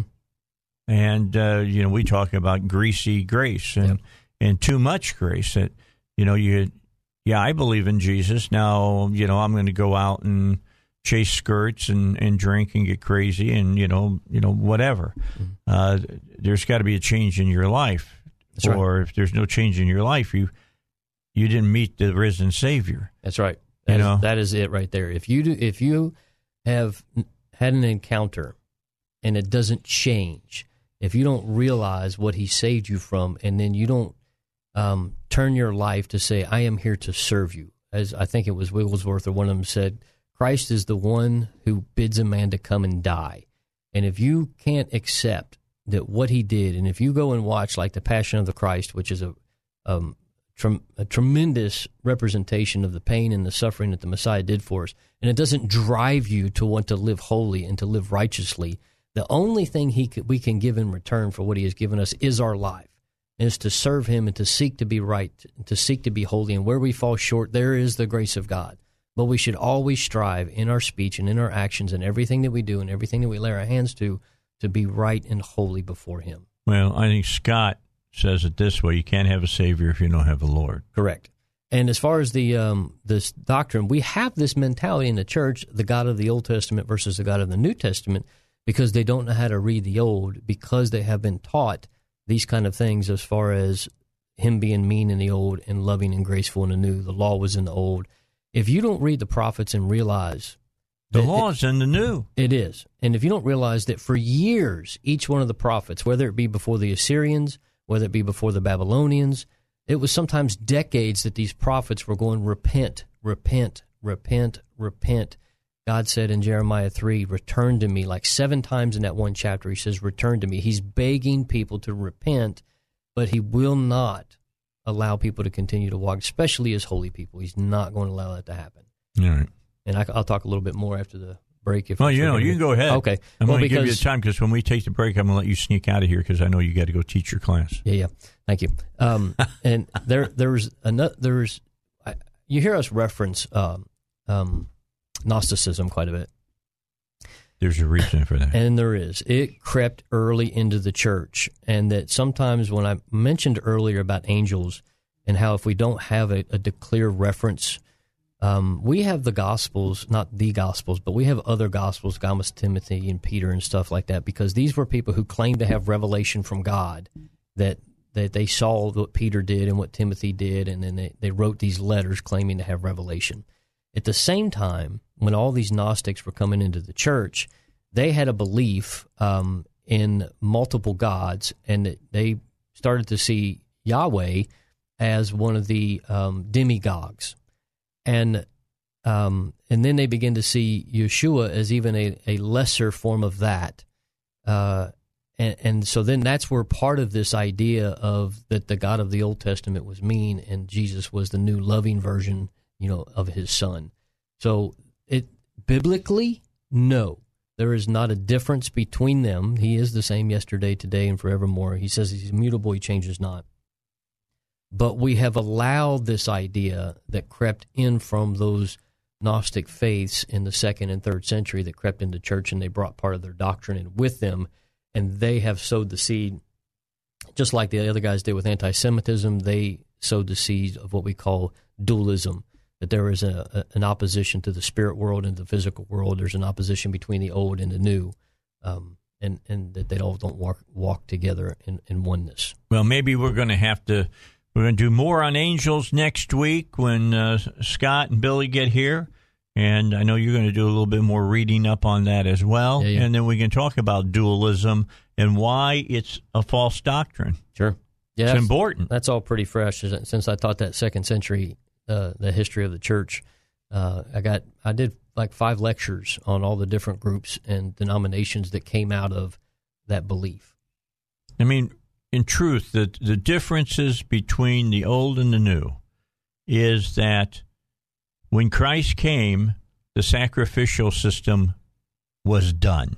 He's the ultimate sacrifice. That's right. That's the only big change that happened. That's it. The only thing that has changed is the new and better covenant, and that which was built on better promises is the blood of the Lamb, not the blood of bulls and goats. All right. I appreciate you, brother. Thank you. Really appreciate do. You. And I thank you very much for coming in. It's the Dave Elswick Show. We got a break. Hopefully Doyle Webb will give us a call here in just a moment. We'll talk to him. He wants to talk to you. So stick around. We got more of the Dave Elswick Show. It's about 10 minutes until 8. So you got 10 minutes to get to work. If you're on your way to work, you got to be there at 8 o'clock. And it's 52 degrees. Stick around. We got a lot more coming your way. Leslie Rutledge will be with us at 8:35. We're back. And I sent Doyle Webb a wrong number. I just sent him the right number because I was trying to text and talk, and it's hard to do sometimes. And big thumbs, what can I say? I hit a 4 instead of a 3, so... It's not like those keyboards are I know you're listening, Doyle, so I sent you the correct number. Give a call to Zach, and we'll get you on before the top of the hour. So that's what's going on. I'm going to send you a number there, Zach, and let's see if we can. Oops, I didn't want to do that. Let me go back here and see if I can do this without dialing. Look forward to hearing from Doyle about his perspective on the day. Yeah, well, that's what I'm trying to have him on for, is to talk about. He wants to talk about people going out and vote and why it's important for Republicans to go out and vote, because there's a lot of races out there that you need to go out and get involved in voting on. So let me see. Yeah, it's important. It's important. Yep, it definitely is. Several of the local races that I've seen and heard about are very important locally, and there's some important issues that are hinging on those things. We've got to get out. The judicial races today. Yeah, the judicial you got races, Barbara that's Webb the main reason to come out and vote today. Running for Supreme Court against Chip Welsh, and I have to tell you, I want personally Barbara Webb to win. Well, and in Faulkner County, we have Chris Carnahan, District 9, and I want him to win. So many people, and I was out walking 2 weekends ago, and so many people. One of the things I was telling people is, look, March 3rd is our judicial races. They're like, that's the but general. That's the primary. No, this is when your judges are elected. Yeah. Every single person I said Why that to. did they do that? I have no idea. Somebody said it was state law from a long time ago. Okay. I don't know why. All right. Doyle has joined us. Doyle Webb, chairman of the Arkansas GOP. How are you, sir? I am doing great, Dave. It's a great day to be a Republican in Arkansas. Absolutely. Every day is a great day to be a Republican. Absolutely. As a matter of fact, I can't think of a bad day that I've had being a Republican. I will agree with that. Hey, it's important for people to get out and vote if they haven't done so already. Tell them a little bit. A lot of people say, well, I'm going to vote for Trump in the general. Well, there's more going on. Like right now, the general election for judges is ongoing. That's correct. Well, and let's remember Trump as well. We need a strong vote for Trump in the primary to show our friends on the other side that we have strong support for our president. We should also get out. There's a Supreme Court seat on the ballot, and I happen to favor one of those candidates, Barbara Webb. is a good conservative, and I've happened to have been married to her for 33 years, so I can vouch for that. Right. Many of our other judges, this is it. This is the general election. If they don't get to 50%, if there's more than 2 in the race, then there will be a runoff in November. But it's important to get out today. The weather's going to be beautiful. There's no excuse for not voting today. Doyle, why is our election of judges during our primary and not in November? Well, I have a little bit of firsthand knowledge about this because I was in the state Senate when some of these decisions were made. We passed Amendment 80, which made the election of judges nonpartisan. But then when it came to the implementing legislation, there was a concern by an overwhelming number of Democrat-elected judges, because they were partisan at the time, that if they were put in the November election with a runoff 2 or 3 weeks later, they could be defeated.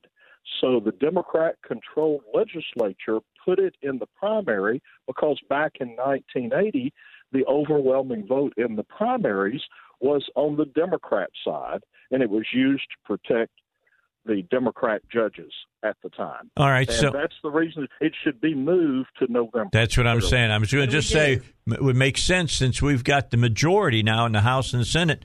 Why don't we make that one of our, initiated acts, so to speak, on the ballot that we change that? I agree. And all other nonpartisan elections are in November, whether it's mayor or city council or those other elections. It only makes sense, but that's the way it was done. I was in Senate Judiciary when those discussions occurred, and I was the only Republican on the Senate Judiciary Committee at the time. So that's the story. The people wanted it to be nonpartisan, but an overwhelming partisan legislature put it in the primary system. All right, we're down about a minute to go. Elizabeth had a quick question. I just wondered if there's any appetite for making those changes. Is anybody even talking about it? Well, I'm doing some talking about it, and I think that the experience that people are having today, they could possibly do it. And if the primary was in May, it would be even closer to the November election, so it wouldn't be such a distance to when that would occur. Well, that brings up another point. We switch our primary back and forth. That's disgusting. Do we need to get that so the primary is one or the other? That was a compromise. When the presidential race is on the ballot, it's in March, so the people of Arkansas can speak to who they want as president, the presidential nominee. And when it's just the governor and down, the constitutional officers, it's in the opposite year. So I think Arkansans are very smart, and they'll get used to the flip of that. All right. We appreciate you, Doyle. I'll let you go. Thank you, Dave. Appreciate you. Talk to you later. Thank you. We'll talk to you later during our coverage starting at 8 o'clock tonight. Election night coverage starts at 8 o'clock tonight. Myself, Elizabeth will be here. JR is going to be here. Robert Steinbach is going to be here. But right now, we're going to have the news here on the Dave Elswick Show.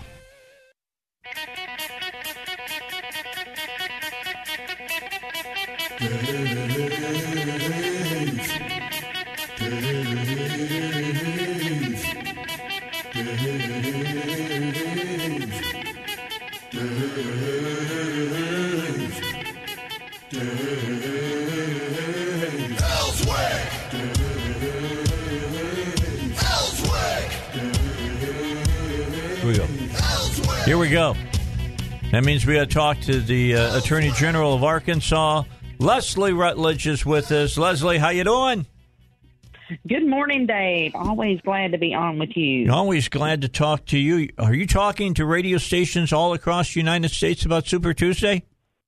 I am, and I'm actually in Washington, D.C. today. I'm unfortunately not in Little Rock, but I'm in Washington, D.C. because there is a huge pro-life case tomorrow. That's right. That's being argued at the Supreme Court, and I am up here, Arkansas. While we're not arguing the case, it's out of Louisiana, but we are part of a AGs, states. Arkansas led what's called the Friend of the Court brief, the amicus brief on this case. It's probably one of the biggest pro-life cases in the last decade or so, and it's exciting to be here. But I'm up here to make sure that Arkansas interests are being advocated and talking to folks. But yes, we're doing radio calls, TV interviews, and things on Super Tuesday as well. All right. So, just as an aside, since you're in D.C., are you a shepherd pie or fish and chips kind of person?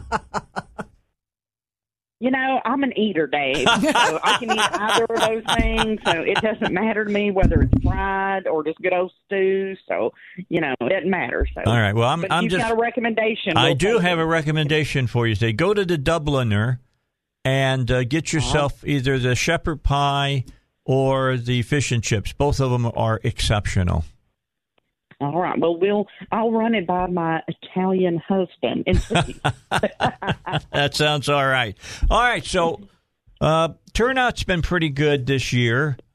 Maybe the Republican turnout here in the state a little. Well, it's down from 2016. That's to be expected. But it seems like we've had a fairly good turnout, fairly strong. How's your feeling about the Super Tuesday in Arkansas, first of all, before we talk national? Well, what a great day for Arkansans and, folks across 14 states. But what a great day for Arkansans. Get out and exercise our civic duty to vote and have a say-so. We've got, not only the presidential primary, because Donald Trump still has a primary opponent. So he still has Bill Weld, and then another man who's also, and I can't think of his name, I believe it's Rocky, is in the race. So you've got the Republican primary with Donald Trump, but you've also still got a very heated Democratic primary. And we've got state Supreme Court race in Arkansas. Mm-hmm. There's a number of legislative races. Turnout, as you mentioned, Dave, is not anything like what we saw in 2016. In 2016, with a wide open primary on both the Republican and Democratic side for president, we just blew the doors off of voting in Arkansas, and it was very exciting. But I want Arkansans to get out, exercise your right to vote, and let's get someone nominated on both sides. Today, we're likely to see a front runner. I'm 100% confident that Donald Trump is going to be the nominee on the Republican side, and I'm very excited about that. But I do think that we will see a clear path for one of the Democratic candidates tonight. And it seems that the old guard on the Democratic side is coalescing around former Vice President Biden. I think in Arkansas it's going to be a battle between Biden, Bloomberg, and Bernie, because you just have a number of folks who've been out working diligently for all three of those candidates. I don't think you're going to see a big wave of voters for Senator Warren, but regardless, I think Arkansas, regardless of how they vote today, Arkansas is going to go big for President Donald Trump in November. We're going to do that not only because his values are so many of our values, but because Arkansas is winning and we are succeeding under President Trump's leadership and under Governor Asa Hutchinson's leadership and the rest of us of what we've done in the state. The unemployment rate is at 3.2, I believe, or it's, we have had low unemployment, 3.6 rather. We've had tax cuts for Arkansans at over $1,300 and 1,800 new jobs created. Since President Trump was elected office, we've had 50,000 jobs created, across the natural state. So we are excited, but I think today is going to be a great day. I want people to get out and vote and exercise their civic duty. So let me ask you a question, because we talked about it back in our first hour of the show during 6 o'clock hour, and was this. All those people came out for Biden yesterday there in Texas. It's pretty amazing they weren't in California, because that's when the majority of delegates are going to be decided. But they're in Texas because Bernie Sanders has California pretty well sewn up, according to most people. What do you think? You had Buttigieg, you had Klobuchar, you had Harry Reid, you had Beto, you had all these people say, we're throwing our hat behind Biden. But early voting's been going on for almost 2 weeks. Is that too little, too late?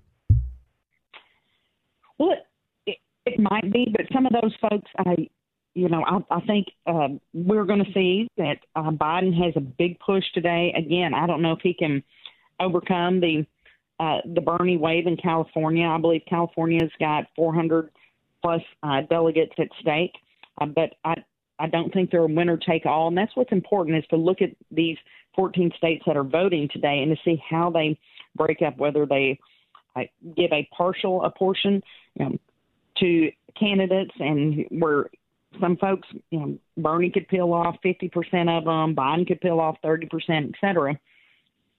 And that's what's going to be important as we get past today, is that it may not be a clear sweep of Bernie or Biden, but I do think that we're going to have a front runner, a clear front runner after today from the Democratic side. But regardless of who it is absolutely dangerous to think that a vowed socialist is leading the Democratic ticket. And we've got to educate our young people, Dave, in our schools. We've got to talk to them about the difference between capitalism and socialism. These young folks, and I mean young folks that are in school right now, or maybe even our Gen Z or millennials, don't truly appreciate socialism. Socialism is not social programs. It is not taking care of the poor and the needy and being a good Christian. Socialism is back to the Cold War and the former USSR and communist China. It is one step away from communist China. It is all these free things that Bernie Sanders is wanting to give away. What Bernie Sanders and the socialist movement are really wanting to give away are our American freedoms. And we as Arkansans, we as Americans have got to put our foot down, and we've got to get to the polls and say, no, we want to keep our freedoms. And Bernie's got to go, and he can go ahead and take Bloomberg and Biden with him as far as I'm concerned, but we must say no to socialism and stand up for the American dream and American freedoms. All right, last question for you. Do you think the Democrats are going to have a brokered convention? It may be that they have a fight. I don't know that they will have a brokered convention. They are extraordinarily savvy with all of their super delegates and their voting. We saw in 2016 where they shoved Bernie out. I think that we will probably see that again in 2020, where Bernie gets shoved out of the mix and is not part of it. So while it's exciting for those of us in the political sphere to think about a brokered convention, I don't know that we'll have one. I would guess that with the momentum, if former Vice President Biden gets momentum tonight, that he will be their big push. They've already dragged, Senator Klobuchar and Mayor Pete Buttigieg, into supporting him and getting out of the race ahead of Super Tuesday. So I think that the old guard on the Democratic side is going to do that. But regardless, Arkansas is going big for Donald Trump. America is going to go big for Donald Trump because his policies, his practices are winning. Americans are back to work. We've got more African Americans ever working, the lowest unemployment rate among African Americans. We've got more women back in the workforce. People are able to have jobs, take care of their families, and exercise their freedoms. And that's why we are seeing Donald Trump winning going into Super Tuesday. And you've got a disaster on the left side where you've got people pushing as far left as possible for these liberal, now socialist policies to take over America. Yeah, we need to keep in mind that the news media keeps saying that Bernie's the leftist and all the other ones are moderates, would mean that they actually have a little bit of conservatism in them. No way. They are all lefties. There are no moderates in the Democrat Party. There are no moderates, and certainly no moderates that are left running for president. And it's important to remember that Mike Bloomberg is looking to take away our Second Amendment rights. He has spent millions and millions and millions and millions of dollars to take away our right to protect ourselves. In the Second Amendment, Joe Biden was Barack Obama's vice president. Let's not forget those 8 years that we went through where we had a federal government totally out of control and trampling over states' rights. And that was Joe Biden. While he was in the United States Senate, Joe Biden was one of the most liberal left senators in the United States Senate.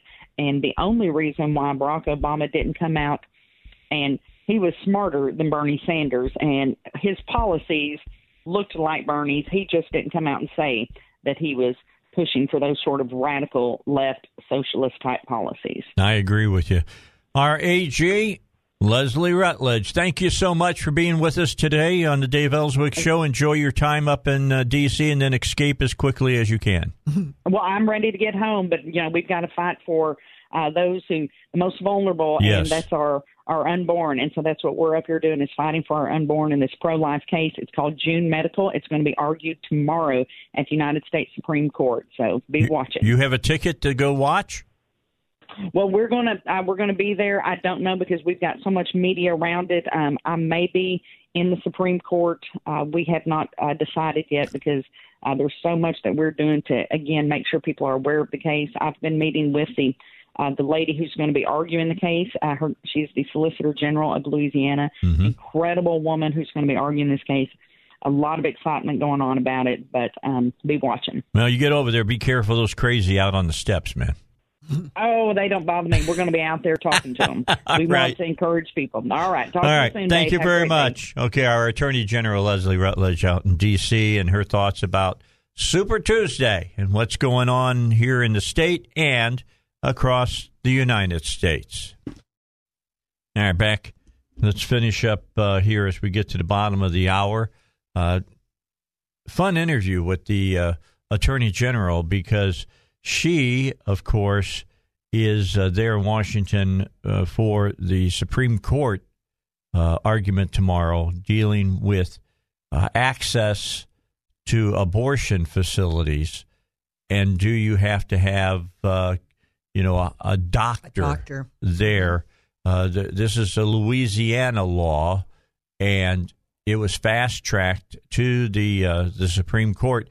This is the first discussion they've had since Gorsuch and Kavanaugh have been added to the Supreme Court. So everybody will be watching this closely, to say the least. It's a major case. Yeah. I mean, she said it's one of the most important ones, and I've been watching for it for a while. And then they will rule on it in June. Yeah. And we'll have all those. It's not that far away. All those rulings coming down, not too long. June is always an interesting time because, like you said, in the middle of the summer, when everybody's got other things on their minds, we have all these major decisions. Nobody's paying attention. We have major decisions. Except you got all kinds of things going on. I was looking. I've been talking to John Thurston. What we got? Do we have any voting totals? Okay. I need to get back to John Thurston.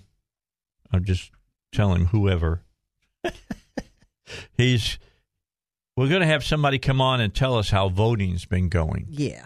And I sent a text to John Thurston and asked him if he could give us the turnout numbers.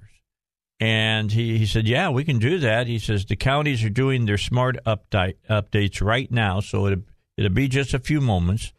And then he says, it said, if you want the big Excel sheet, with all the details. He says, my director or someone like that can call you, Dave. And I just said, whoever. And that would be Leslie Bellamy, the director of elections. She's been on before, and she really knows her stuff. Yeah, she can come on with us. And, yeah, she was here with John the last time. She's very good. She's very good. So we'll see if he can't get Leslie on or somebody. They've got many people over there very qualified to sit down, to read numbers to us and answer a few questions about how many people, is the Democrats over Republicans? Overall, how many people are voting? What's that percentage? They're saying across the nation for the Democrat primary, which is a big primary right now because you're deciding who's going to run for your party. Mm-hmm. It's about 36%. That's not a lot.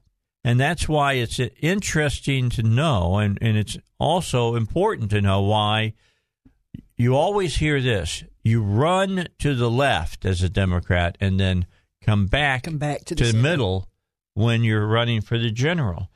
The key is now there's so much media out there that all the things that you say as you're running to the left during the primary comes back to bite you in the butt when you're running in the general. It's not like it used to be. Well, but in the case of the presidential field, it's exactly correct because, as Leslie Rutledge said and others have said prior to today, every one of these Democrat candidates are just as radical as the next one. Liz Harrington wrote that op-ed, and I talked about it like on a Monday, and then she wrote an op-ed that came out on Tuesday, and both of us were, it sounded like we were singing from the same hymn book. Well, and it's going to be a challenge, I think, to get the word out between now and November that people need to understand that there is really no space between most of these Democrats.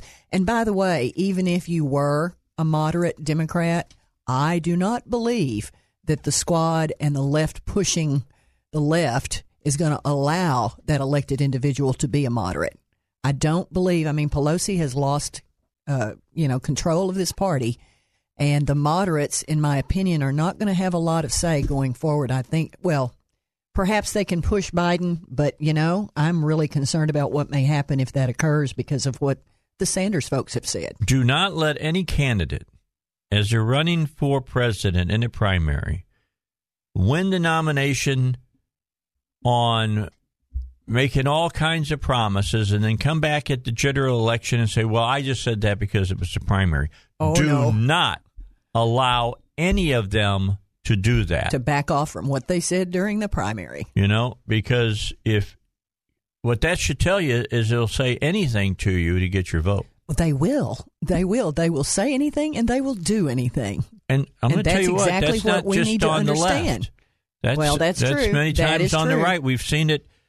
John Cooper, perfect example. Oh, gosh. I'm against, expansion. I'm against Medicaid expansion. I'm against Medicaid expansion. And I'm a conservative. First vote came up and voted for it. I'm just saying. You hope when you vote for somebody that they will live up to what they ran on. But like my daddy always said, fool me once, shame on you. Yeah. Fool me twice, shame on me. Well, and this is where I think we fall down. We are not the greatest at getting out to cast our votes, but we are sure not good at accountability of those who we have elected. Well, okay, so many people, and I've seen so many conservatives in the last few years. Well, I tried. I voted for them, and they're just not doing what I want, so I'm just not going to vote now. I'm just not going to participate. I'm not going to play. That's crazy. We got to take a break because we got Sean Hannity coming up. News just broke across my phone. Looks like they're going to delay the Olympics in Tokyo. We'll talk about that next half hour here on the Dave Elswick Show. Don't forget, we begin at 8 o'clock tonight. 8 o'clock tonight for our election night coverage for the primary. I would expect that we'll have all the numbers in and the major races that are out there will have been called by 10 o'clock. Now, we'll talk about, of course, the national scene as well. Yeah. I haven't seen from Salem what they're going to do, if they're going to have like at 20 after a break and at 50 of there's going to be a break. We'll get that worked out so that we can have the latest national numbers for you as the night rolls on. I expect that Bernie Sanders will have a significant lead in delegates. How many delegates are up tonight across the nation in the Democratic primary? 1,357. And that's how many. And most states, unless you get 15%, you don't get any delegates. If you get 15% or above, you'll get a share of them. So it's going to be interesting to see how it all works out. And everyone's talking about what's going to happen with Buttigieg and Klobuchar's votes. The information I saw was that many of Buttigieg people are going in several different directions, which means that if they vote that way, several other people could rise up above the 15%. It may make the chances of the brokered convention even higher. Yeah. Because they dropped out so late, and these voters are just going to scramble. Klobuchar could end up with, picking up 10 or 20, and, Buttigieg could pick up, 90 or 100, just a guess. I hadn't thought about that. What happens if, like you say, Klobuchar meets the 15% gate, but she gets delegates, but she's no longer in the race? What happens to those delegates? I think they can determine who they release the delegates. Now, I don't believe they can say, I'll release my delegates only to Joe Biden. And give them only to this individual. Right. But they have to release them, don't they? To the particular delegates where they want to go then. It's going to be interesting. Another level of commotion. All right. So Zach has some. Do we have somebody from the? Okay, Megan wants to talk to us. So let's talk to Megan. Hello, Megan. How are you? Hey, Mr. Dave. I'm good. So I had a question for you because I just started listening to your show, I guess, about a week and a half ago. Yeah, welcome. I'm 33. Yeah, thank you. I love your show. I'm 33, and I've always been conservative. My grandparents have always been conservative. But I guess I just wanted to know, has it always been, politically just craziness? I know it sounds like a silly question, but has it always just seemed like the Democrats, one after another, just kind of coming after the Republicans? I guess that is what I'm asking. Well, let's look at it this way. Let's just talk national, okay? Not just Little Rock or Arkansas. Let's talk national. Okay. I'm. If you didn't know, I'm 67, so I've been around a while. Okay. Okay. I used to ride to work on a brontosaurus with Fred Flintstone. But the key is that I've been following politics since Lyndon Baines Johnson back in the 60s. Okay.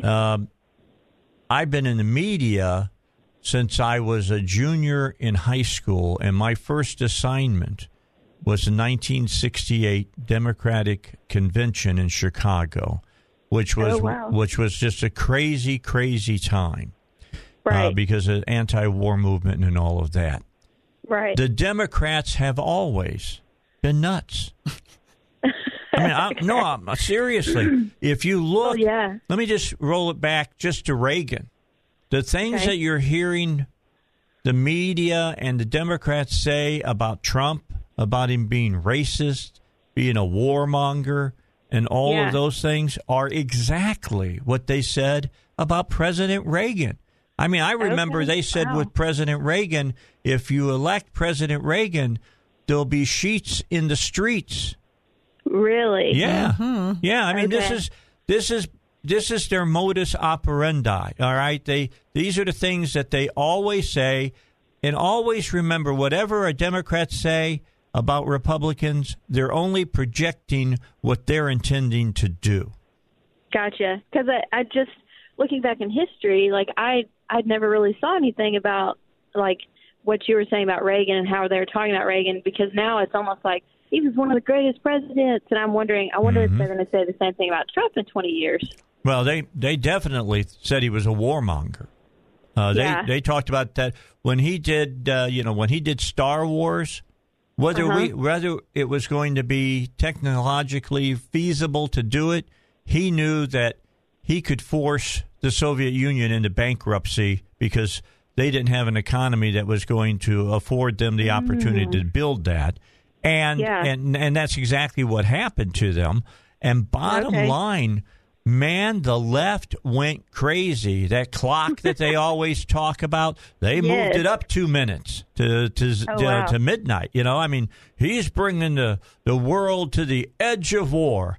When they put the missiles over in Europe with Margaret Thatcher and whatnot, they went nuts over that. I mean, look.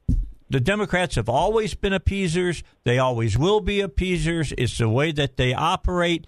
And right now, what you're seeing in the Democratic Party, you're not seeing any moderation. I've been trying to talk about that a lot. There are very few. There's no moderates running for president for the Democrats. Right. Yes. I can see that. I grew up kind of watching the Bush era end and then watching the Obama era come, and I was kind of like, why are people losing their mind? I don't understand why the you know what I mean? As far as the Democrats were, yeah. And then when Trump won, it was like, oh, my God, we're going to die. You know? Yeah. And let me tell you that Trump derangement syndrome, I've always just thought it was a joke until this year. And I'm telling no, I think it's real. I think it's real. I really do. Yeah. I've got friends that they're just, I'm sorry, crazy. They have lost their blinded. minds. The thing that's interesting to me is that I never see the Democrats over years, and I'm not far from Mr. Elswick.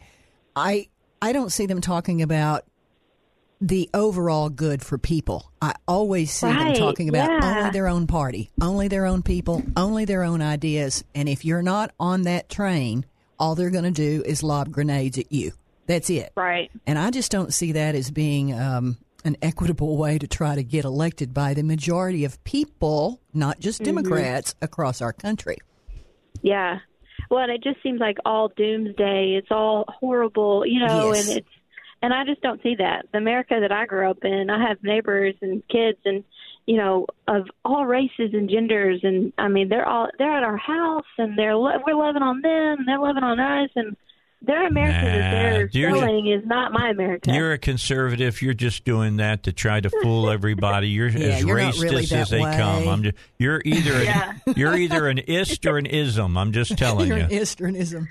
Right, that's true. That's true. Have you heard the term melting pot? We used to call that a melting pot, and it was okay to melt together and all be Americans. That's the key. All being Americans. All being Americans. You know, Ilhan Omar was on Twitter not too long ago making this real long list of all the things she is. But she never said she was an American. Okay. And everybody hit her back with they that. Deserve to.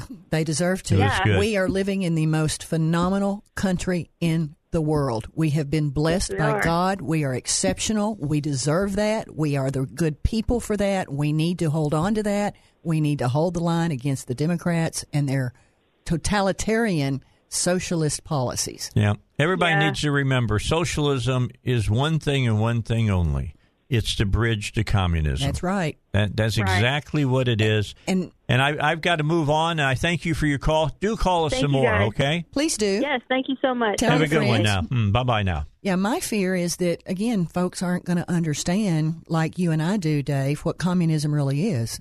Our younger generation has not been taught. They don't have a clue. So we have education to do between now and November because it does not matter what Democrat makes the nomination. All right. Secretary of State's office is giving us a call. I think they're calling right now. Is that Secretary of State's office? If not, I'll take a break. You want to take a break? All right. Let's take our break, and Zach's getting things set up. We'll get your weather for you. We'll get your traffic for you. Traffic is next. It's 55 degrees. It's 8:45 on the Dave Elswick Show. So what's the voter turnout been like for early voting? Let's find out. Josh Bridges joins us from the Secretary of State's office. Josh, how you doing this morning? Have you been sleeping at all? Oh, a little bit here and there. I'm doing all right. How are you? I'm doing fantastic. So let's try to do this in a couple of ways. One, can you give us overall how many people have turned out at the polls, and then break it so you can tell us how many Democrats and how many Republicans? Okay. So right now, the totals that we're looking at that were pulled this morning, there have been 171,696 early voters statewide. Okay. And that's just out of the counties that are actually reporting their numbers. Right now we're looking at 70 of 75 counties reporting their early voting numbers to us. Okay. Absentee voting, right now we're looking at close to 8,300 ballots that have been sent. So overall, as far as that's concerned, it does seem a little lower, I believe, than normal, especially compared to the last presidential primary. We have been noticing some counties that have been calling in saying that their numbers have been down a little bit, but still a pretty good turnout, over 170,000 people. Yeah. As far as parties, we're looking at a little over 78,000 registered Democrats, a little over 89,000 registered Republicans, and then people that don't really have a party affiliation is going to be, let's see, a little over 4,300. Okay, so independent, would be correct, 4,300? Nonpartisan? Yeah, it's 4,300 nonpartisan, and actually those are the ballots that were voted. So people that went to the polls and said, hey, I want to vote a Democrat ballot, 78,000. Okay. And then 89,000 Republican ballots were cast, and then a little over 4,300 nonpartisan ballots were cast. All right. Are you getting any just word back from your county's polling stations? Is the turnout today good thus far, or did our early voting, tend to take a little bit of the air out of Election Day? Well, over the course of the past couple decades since early voting has been around, it does take the air out of Election Day, which is not a bad thing necessarily, because people have the opportunity to go early vote.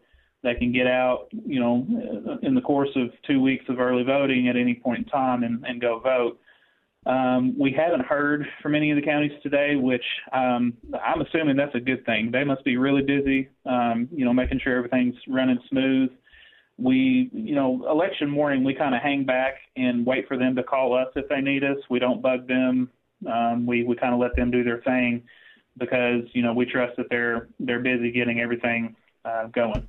Okay. Josh, I appreciate you. Thanks for joining us on short notice from the Secretary of State's office. We appreciate it. Nice work. I'm glad you could give us that information today. Yes, sir. Thank you for having me. All righty. Josh Bridges here on the Dave Elswick Show. That's pretty significant. You're looking at 11,000 more Republicans going to the polls than Democrats. That may bode well for Barbara Webb. I think that does look good for her, for sure. So you got to think that's, what's kind of happening there. Again, let me run over that for you. Early voting numbers are this. The total early voter ballots was 175,696. One of those were mine. Absentee ballots, 8,300. Independent ballots, 4,300. And he said Democrat, Republican breakdown, Democrats 78,000 and some change. Republicans 89,000 and some change. So that's the way it is breaking down right now. And I got to believe that sounds good. That, if just to be honest, if you're Barbara Webb, you got to be happy with what you're saying there. Now you got to hope that continues through today. I hope it does. My big thing has been for 2 or 3 weeks here about get out and vote, because the Republican tickets, there were only 3 races on my personal ballot. The real Very excitement small. The excitement is on the other there. side. It's over on the Democrat side. Democrats had some really interesting decisions to make. For instance, you put them up into Jonesboro, that area, and what were they going to do? Were they going to vote for the person they wanted to see get the delegates for the national ticket for president? Or cross over. Or were they going to cross over and try to screw up Dan Sullivan's campaign up there? Which they have been encouraged to do quite strongly. Yeah, by people should be keeping their mouths shut. By conservatives and Republicans. Yeah. Yeah. There's some dirty stuff going on up there. It's going to be interesting to see how that all plays out. What district is that? Is that 21? I'm not sure. That may be 21. Races that we'll be watching for tonight. David Ray's race against Karen Maynard. We'll be watching that race. We'll definitely be watching Furman and McClure. I'll be watching the race down in the Malvern area. I can't give you the exact names of the people. There's a pastor down there running against Rushing's mother. She was a state representative. She's not running this time. Her mother is running for that seat. You've got Alan Clark's got a challenger. We'll be seeing how that turns out. We'll be watching the Sullivan-Cooper race up in Jonesboro. We'll be watching Ben Gilmore down south and see how well he does. I think he's going to do very well, and I believe he doesn't have a challenger in that race for the general. So whoever wins that wins that seat. So we'll be watching closely on that some seat of the races as well. Some of these races will be decided tonight. Yeah, because the David there's Ray race. Yeah, I think. I mean, last I heard there were 2 independents. Yeah, that's all. You know, you basically say that whoever wins the primary is pretty much a shoo-in in the general. Yeah. We'll be watching Barbara Webb and Chip Welsh. We'll be seeing how that all comes out. And there's a few. Carnahan, we're going to watch and see how he does on his race also. I've got an interesting JP race in my area, believe it or not. It's been 3 election cycles in a row that we've had problems, let's say, with our JP. And this time we elected a fellow who left a year into his term. And so now we're trying to replace that individual with a good, solid conservative. If you're in JP 8 in Faulkner County, let me just do a shout out for Matt Brown. Matt Brown, JP 8, Faulkner County.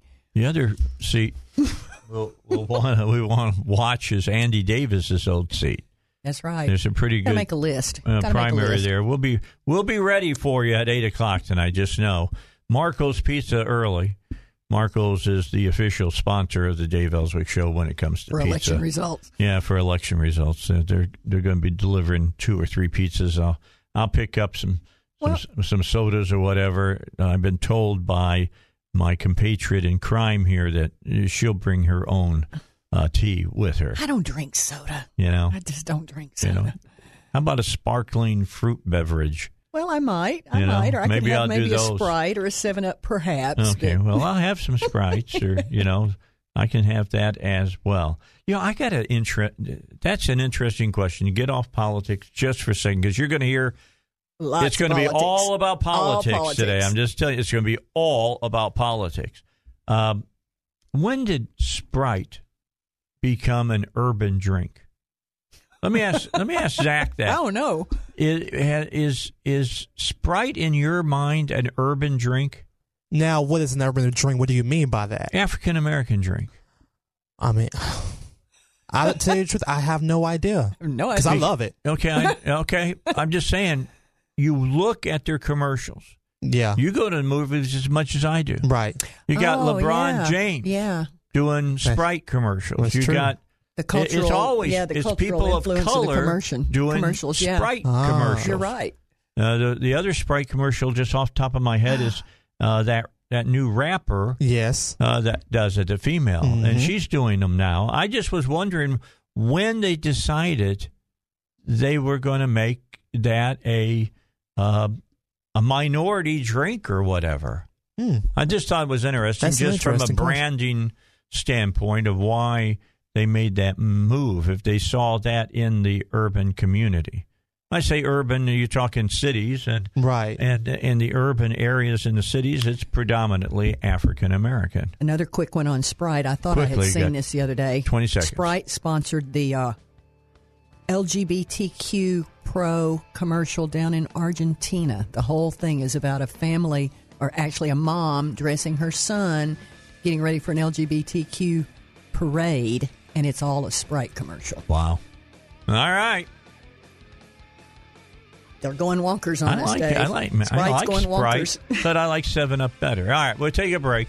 It is the Dave Elswick Show. I'll see you again tonight at 8 o'clock. Break till 8 o'clock. Along with Elizabeth and JR and Robert Steinbach.